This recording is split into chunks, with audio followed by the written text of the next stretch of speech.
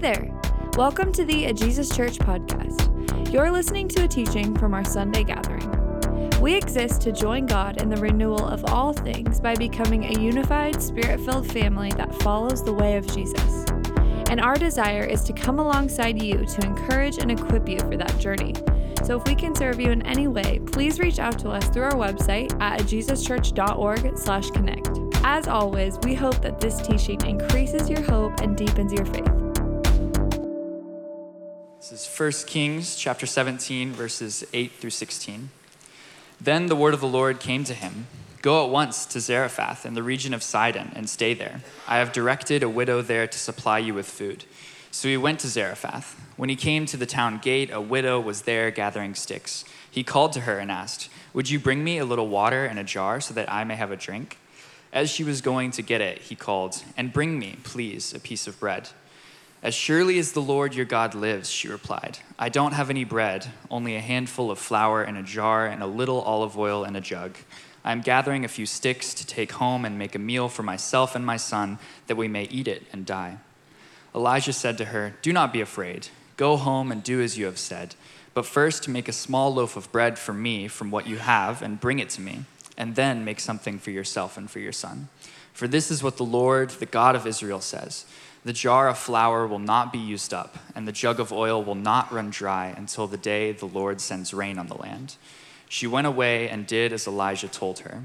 So there was food every day for Elijah and for the woman and her family. For the jar of flour was not used up, and the jug of oil did not run dry, in keeping with the word of the Lord spoken by Elijah.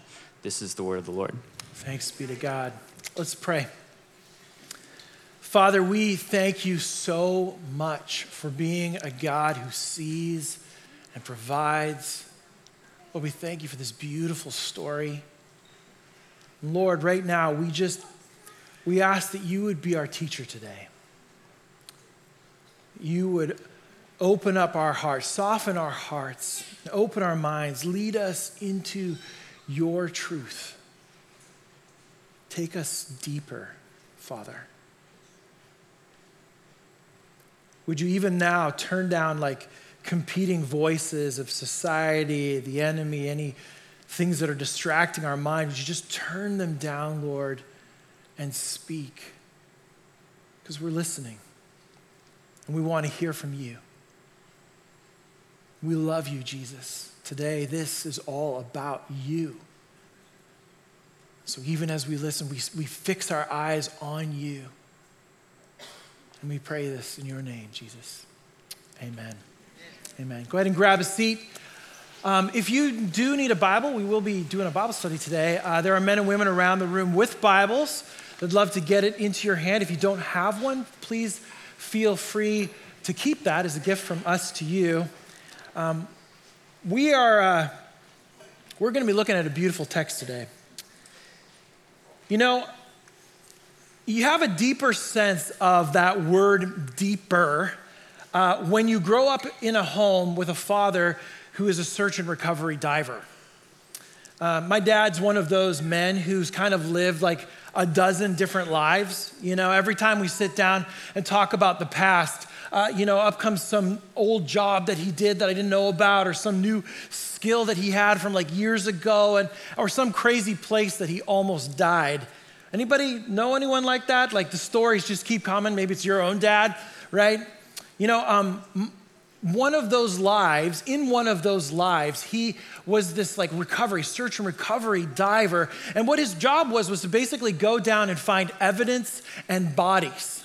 That's what he did. And he has some crazy stories. If he was here, he would love to tell you those stories in all of their gory detail, because that's just what my dad loves to do, make you all uncomfortable. I mean, many of you would listen and you'd be like, wow, that's crazy that you would go into those places. But as I was saying, when your dad is a professional diver, trained to go into difficult and dangerous situations, it changes your expectations around what deeper means. I remember all of the rules about managing expectations and not going below 40 feet when I was a teenager, learning to dive.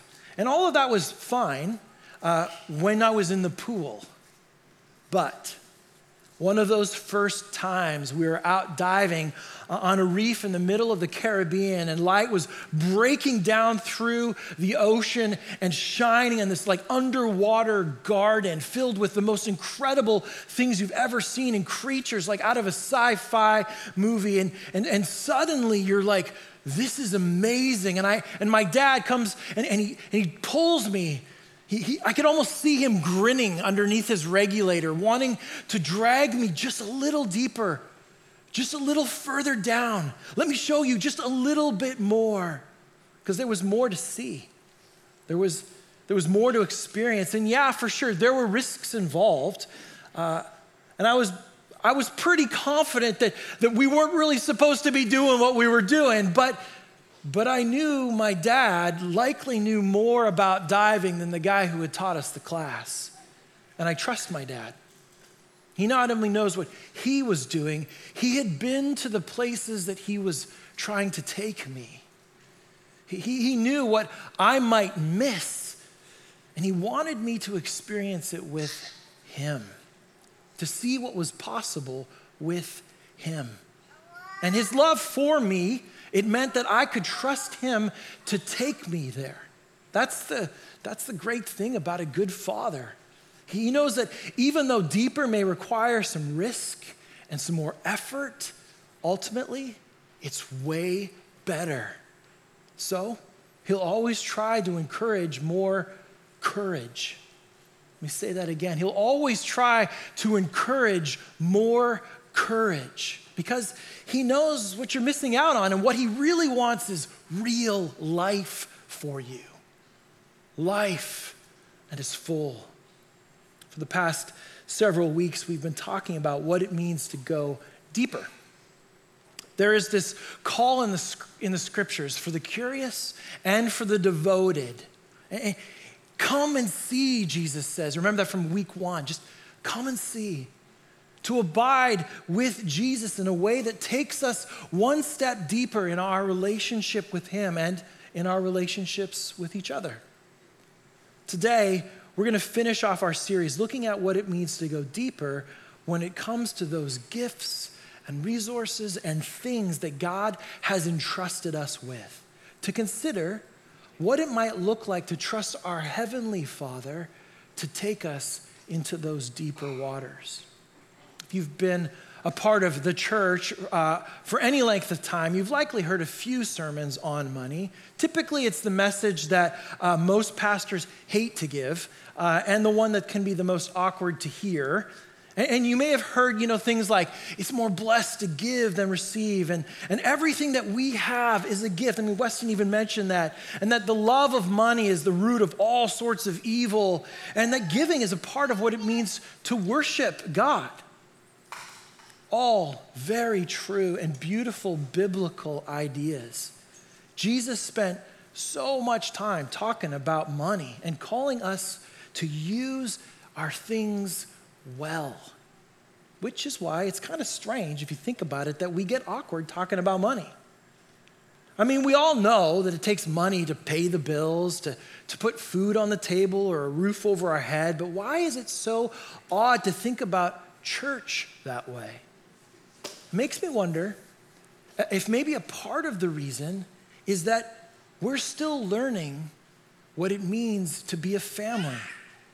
We're still learning to see church actually as a family that needs our participation and care, that's dependent on God and the generosity of his people, all so that we can see the work of renewal here in our community be done, be accomplished, that his kingdom would come and his will be done in Portland as it is in heaven. Another part of it might be is that we live in a world that frankly is in love with money and the things that we can get from money, both the essential and the non-essential. Money has been used in brutal ways to gain power and prestige.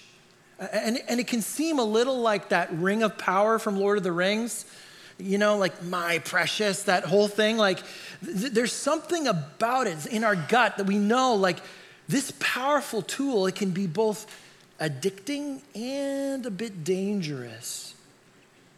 Is it possible to work with fire and not get burned? As we think about this weekly call to participate in worship through giving, how are we to approach our money and stuff in a way that moves us from transaction, almost like we're paying fees for a service, to relationship, where we see ourselves as stewards of this big family mission that we're all a part of, a family that God has given us, a mission that God has given us with the resources that he has given us to accomplish that mission. There's this beautiful but provoking story in the book of 1 Kings about Elijah the prophet and a widow from Zarephath. This is that same Elijah that will eventually have that crazy mountaintop standoff on Mount Carmel between himself and the prophets of Baal. And earlier in his ministry, we're told that he prophesied about a coming drought. And this drought was like judgment for the evil that had been done by King Ahab, one of Israel's most wicked kings, and all of those who were following him. The king was furious because the drought, frankly, it was gnarly. It caused a terrible famine in the land, drying up all of the resources and gifts that the land had produced, gifts and resources that the people had put their faith in. Generations previous, God had told his people, if they put their trust in him, they would be blessed. He would be their very great reward. That's his language. But if they put their trust in anything else, it would eventually fail them. Interestingly, Ahab and his wife Jezebel were responsible for bringing the worship of the Sidonian god Baal to Israel. It was partially that worship that had brought God's judgment in the first place. Baal was the storm god, thought to bring the rain. I mean, God quite literally turns off the tap as a statement of his power to show he is the God of gods, the King of kings. But God took care of Elijah, right? I mean, sending him out on a camping trip. He sets up his tent in a ravine by a brook, hidden away from the angry King Ahab and fed by the ravens, not the football team. Which is kind of crazy if you think about it. Honestly, he was fed by the ravens, by the birds. I mean, I kind of feel like this is God flexing a bit, don't you? It's like, look what I can do. I can even provide through birds, right? And Elijah remained hidden in that ravine till the brook dried up. And then we read in verse 8, then the word of the Lord came to him. Go at once to Zarephath in the region of Sidon and stay there. I have directed a widow there to supply you with food. Again, God speaks to the prophet, telling him to leave Israel and head to the neighboring region of Sidon, the very place where Jezebel had come from with her storm god. I mean, in fact, Zarephath is literally in the very heart of Baalism, like right in the center of where that god was worshipped. God sending Elijah to Zarephath is both poetic in its irony and a beautiful picture of his faithfulness to all people. God has a heart for the lost sheep. The prophet had already experienced God's crazy, miraculous provision. Now he was being invited to bring a non-Jew, read one of the enemies, who was a widow, read somebody on the margins of society, into his story. And he was going to do this by showing this widow the power of faith in a God who can truly bring the rain, the God of the impossible. Verse 10 goes on. So he went to Zarephath. When he came to the town gate, a widow was there gathering sticks, and he called to her and asked, would you bring me a little water in a jar so I may drink? And as she was going to get it, he called, and bring me, please, a piece of bread. That was very polite, please. As surely as the Lord your God lives, she replied, I don't have any bread, only a handful of flour in a jar and a little olive oil in a jug. I am gathering a few sticks to take home and make a meal for myself and my son, that we might eat it and die." Whoa. That's rough. The author wants us to catch how severe this drought had actually gotten. This widow, who would have already been with very little means because she didn't have a husband, is now at the end of her rope because of the famine.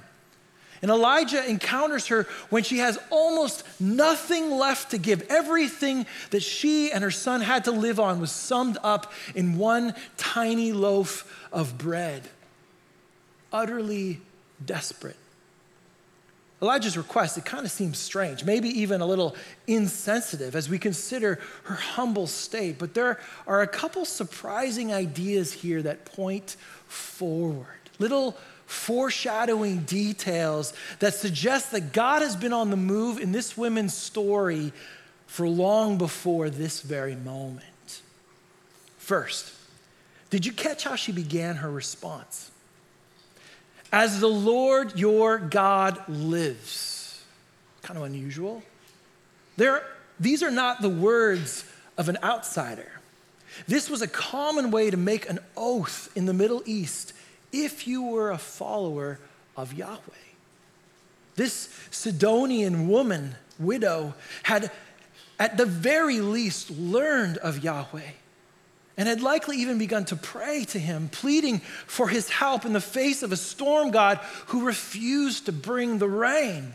Baal had abandoned her and her son. Maybe, just maybe, Yahweh would respond. And he did. How do we know he did? Well, second, only a few verses earlier, Elijah is told by God that this widow had been directed. Did you catch that? Past tense.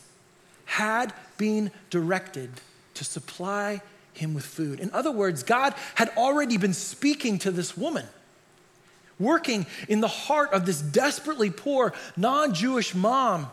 "Yahweh, God of the Jews, are you out there?" "Yes, my daughter, I am."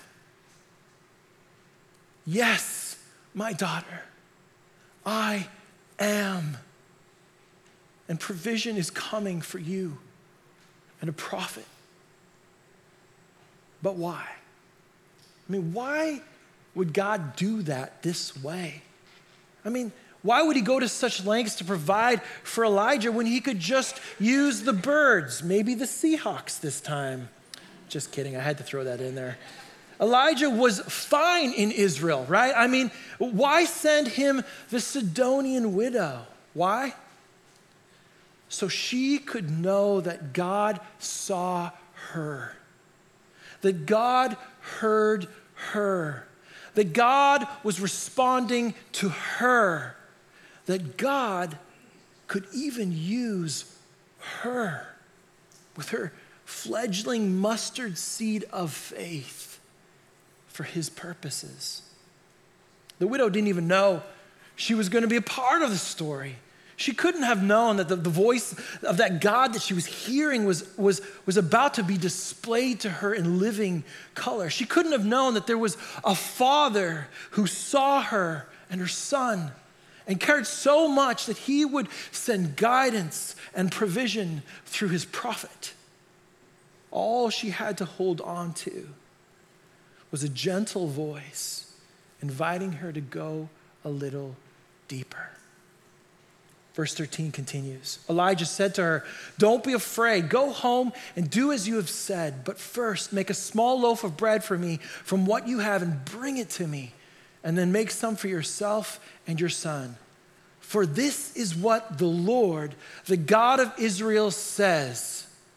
The jar of flour will not be used up, and the jug of oil will not run dry until the day the Lord sends rain on the land." This is the God of impossible things. Man, I love the fact that Elijah leads with, "Don't be afraid." It's like a common assurance that God gives time and time again to those in the Bible when he's trying to give them that reminder of his presence and reminder of his provision. Don't be afraid. I'm with you. I'm with you. I'm with you. I've seen you. And I desire in your need to make you generous. I desire in your scarcity to bring abundance for the sake of my mission. She had heard a voice from a God she almost couldn't dare believe was there, prompting her to provide for the needs of a man she had likely never met. There was probably a point somewhere in her story where she had turned her back on her lesser gods, but the food continued to dwindle. How many nights had she gone to bed, her and her son, hungry? How many prayers waiting for something, anything, God? The invitation of God through the prophet Elijah is shocking when you consider the circumstances of her cupboards. The words almost like nonsense, like those of a rabbi who would come hundreds of years later, who would tell a crew of experienced fishermen to take the net from one side of the boat and put it on the other side of the boat. Wait, what did he say? Does he know how this works? I mean, the water on one side of the boat is kind of the same as the water on the other side of the boat. Just do what he says, Andrew. We don't want to make him mad. And then the miracle, the miraculous catch, the unexplainable amount of fish that gets piled in the boat. The boat's almost sinking, so full of all of God's miraculous provision. The God of impossible things. Verse 15 continues, she went away and did as Elijah had told her. Man, powerful words there. So there was food every day for Elijah and for the woman and her family, for the jar of flour was not used up, and the jug of oil did not run dry, in keeping with the word of the Lord spoken by Elijah. It occurs to me as I say that, like, do we believe God's word? Do we believe that he is still this God who speaks and changes reality, sometimes in unexplainable ways? The God of the impossible, the miraculous catch, the resources that don't run out, the shoes that won't wear thin, the God of gods, the King of kings. He waits for us to trust him, not just with our excess, but with our lack. Not just in our abundance, but even in our need. He calls us to give generously, no matter our circumstances, that our lives might reflect his provision. Did you catch that little adjustment in the text? There was food every day for Elijah and for the woman and her family. That word is plural. There's more than just one person. This is more than just her son. Can you imagine that first time that her sister came over to visit? We're starving, we're desperate. And she's like, well, here, have like 7 loaves of bread. Can you imagine when the word got out suddenly that in this small little community that there was a woman who was cooking fresh bread all of the time in the midst of a famine, in the midst of all of the need? Can you imagine when her house became the gift of the neighborhood, which would have likely mostly been her family? God turns her need into mission.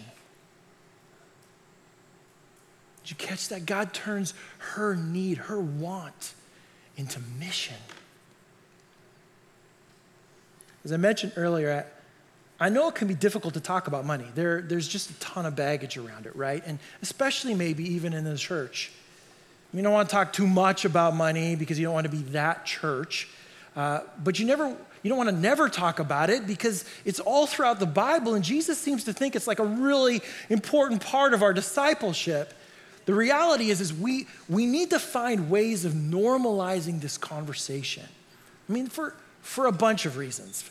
To help us keep growing as disciples, to increase financial accountability, to become more aware of our family's needs, and to celebrate when God shows up in powerful ways. Like last week, we had that chance to share that incredible story, right? We went through October and November, and we found ourselves, man, we're 140K in the red. This is crazy what's going on. Lord, we need your help.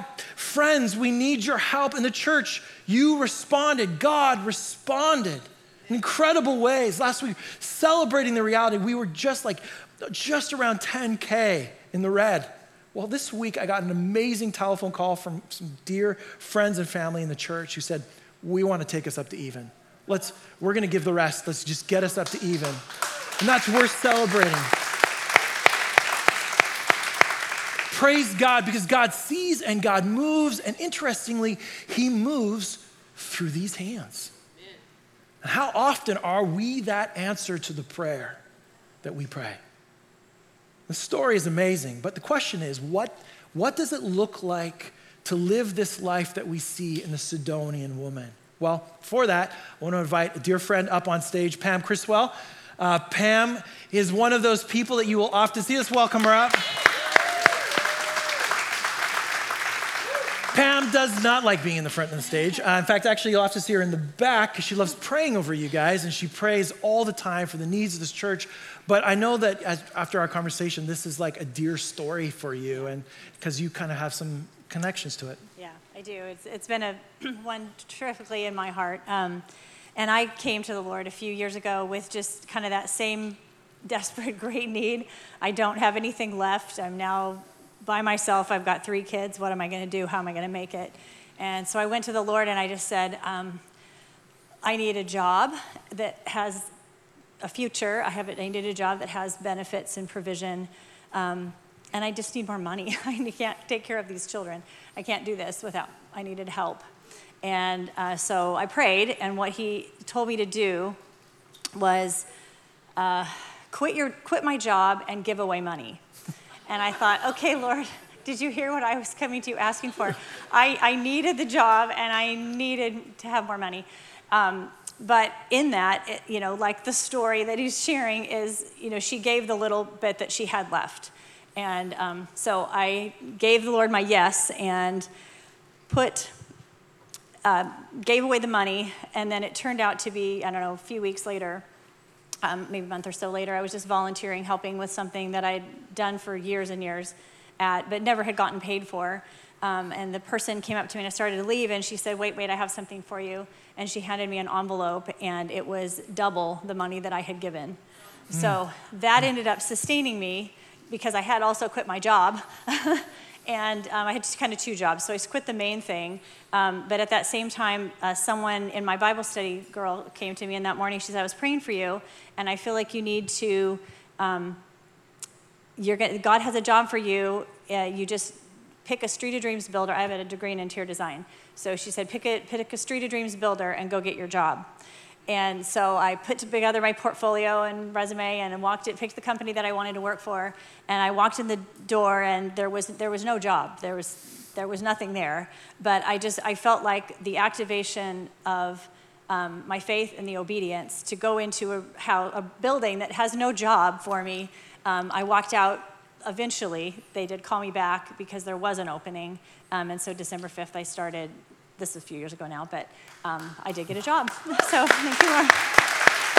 So even when it was just backwards, he still, did it. Yeah. And so how does that affect how you think about life day to day? Even with this story, with this experience, how does it affect how you live your life? Even if he tells you something that sounds a little crazy or upside down, heaven's ways are not earthly ways. And we need to look at things from his perspective and trust that he's got me. He sees me, he knows me, and he's taking care of me, even the things that, and it's just being obedient to whatever he tells you to do. Yeah. Thank you so much, Pam. welcome. Appreciate it. Yeah, thank you. Awesome. So good. You know, and honestly, I bet if I polled, there would be more stories out there, stories of times where people stepped out in faith. Like, I don't have this, God, here you go. And God just gave back because it's really impossible to outgive him.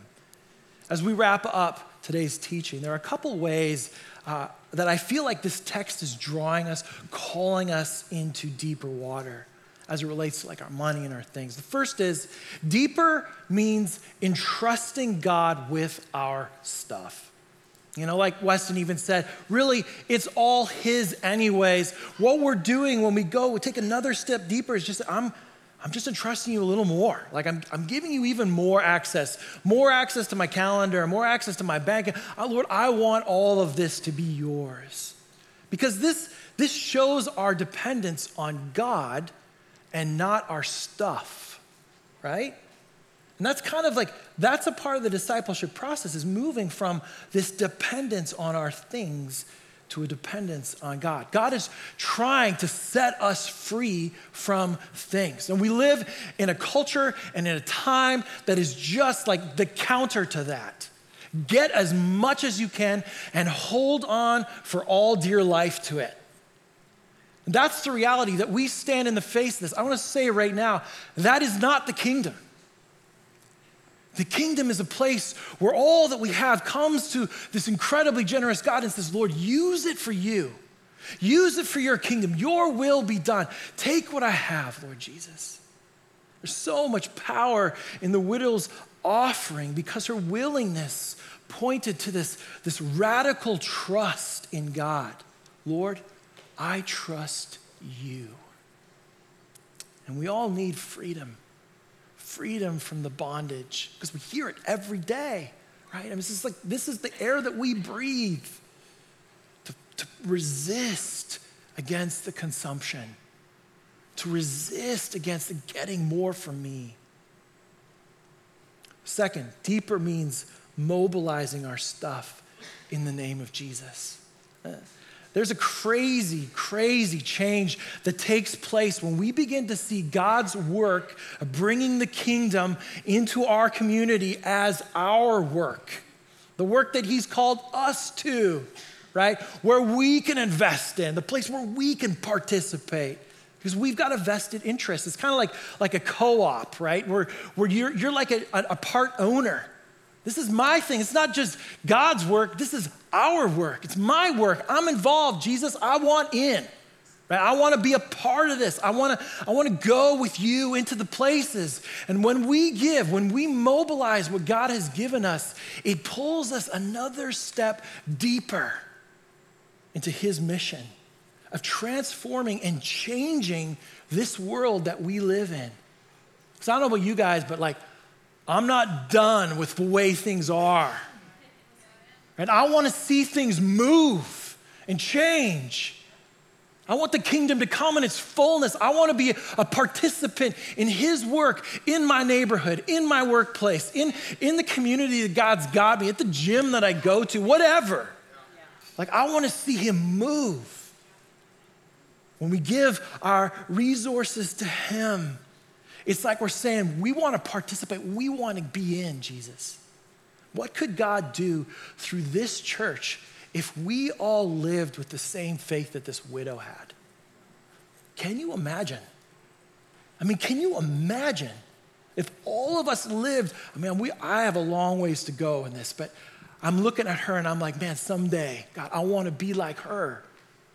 What if we all, this church, just AJC, we lived that way in the west side of Portland? What would happen to Portland? What would happen to Portland?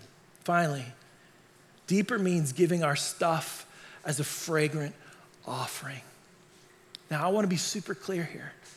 We don't come to God to appease him like the ancients who came and gave God stuff so that they could buy God's favor. We don't come to God that way. Friends, AJC, we already have God's favor. When we were praying in pre-gathering prayer this morning, I just had this vision of Jesus going into our kids' ministry and looking every one of our children straight in the face and just saying, I love you. I love you. I love you. I love you. My friends, this is Jesus' posture towards us. This is the Father's posture towards us. He is for us. We already have his favor. So why do we give? We give because we love him. And our love, our giving is an expression of worship and love. There's another beautiful story of a widow decades, centuries later, told in the Gospel of Mark that seems to captivate Jesus and get Jesus' attention. Mark 12 starts like this, verse 41. Jesus sat down opposite the place where the offerings were put and watched the crowd putting their money into the temple treasury. Many rich people threw in large amounts, but a poor widow again, how many times? Amazing. Came and put in 2 very small copper coins worth only a few cents, calling his disciples to him. I mean, you can imagine Jesus there, right? He's sitting on the step. He's looking across. There's a place where donations go, and he's like, guys, come. You got to see this. Forget the big fancy building and people walking around in all their fancy clothes. Come, I want to show you something really amazing. Look at this widow. Look at this widow. Truly, I tell you, this widow has put more into the treasury than all of the others. They all gave out of their wealth. She, out of her poverty, put in everything, all that she had to live on. Sound familiar? This is the story, a widow giving an offering of love to a God that she loves so much, a sacrifice. I like that idea in there. That like, just gave all she had. You know, we throw that phrase around sometimes of going all in, right? Which is kind of funny because it's actually kind of a gambling metaphor. Like, it's like I'm pushing it all into the center of the table. Stick with me. I do wonder, though, if sometimes that is the invitation of the widows. Friends, what would it look like to go all in? I mean, what would it look like to see the things that I have as his things for his mission? There's risk, but there's also a ton of opportunity. Generosity in the face of personal need, it's like this powerful form of faith. Remember, this isn't a transaction. This is love. And you know, honestly, I just want to say, I love this community. I love the generosity and the hearts in this community. And frankly, I'm so excited about what's ahead of us and the way that we've been growing in generosity and in our love for what God is doing. And I am ready to go. And I just want to throw out that invitation. If you are ready to go, to be a part of the family. In fact, there's 2 invitations I want to send. First off, I want to invite you to see church as family. I know we talk about this all of the time. Richard's analogy last week was beautiful about it, but isn't it funny how we can kind of compartmentalize and we don't treat this place that way? I want to invite you guys next week. After this gathering, in a week from now, we will be eating pizza together and having a leadership circle up gathering, talking about what it means to be a part of this family, being all in, and you're all invited. Because I want to see something happen. Like, I'm ready. It's like that moment on The Incredibles. I don't know if you guys ever watch. You guys watch the cartoon? It's one of my favorites, right?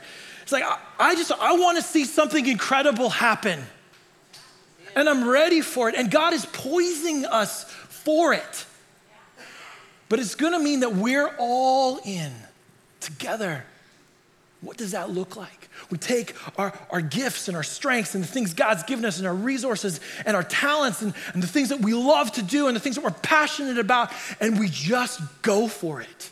Amen. What would that look like? I want to invite you, friends, to see this church as family.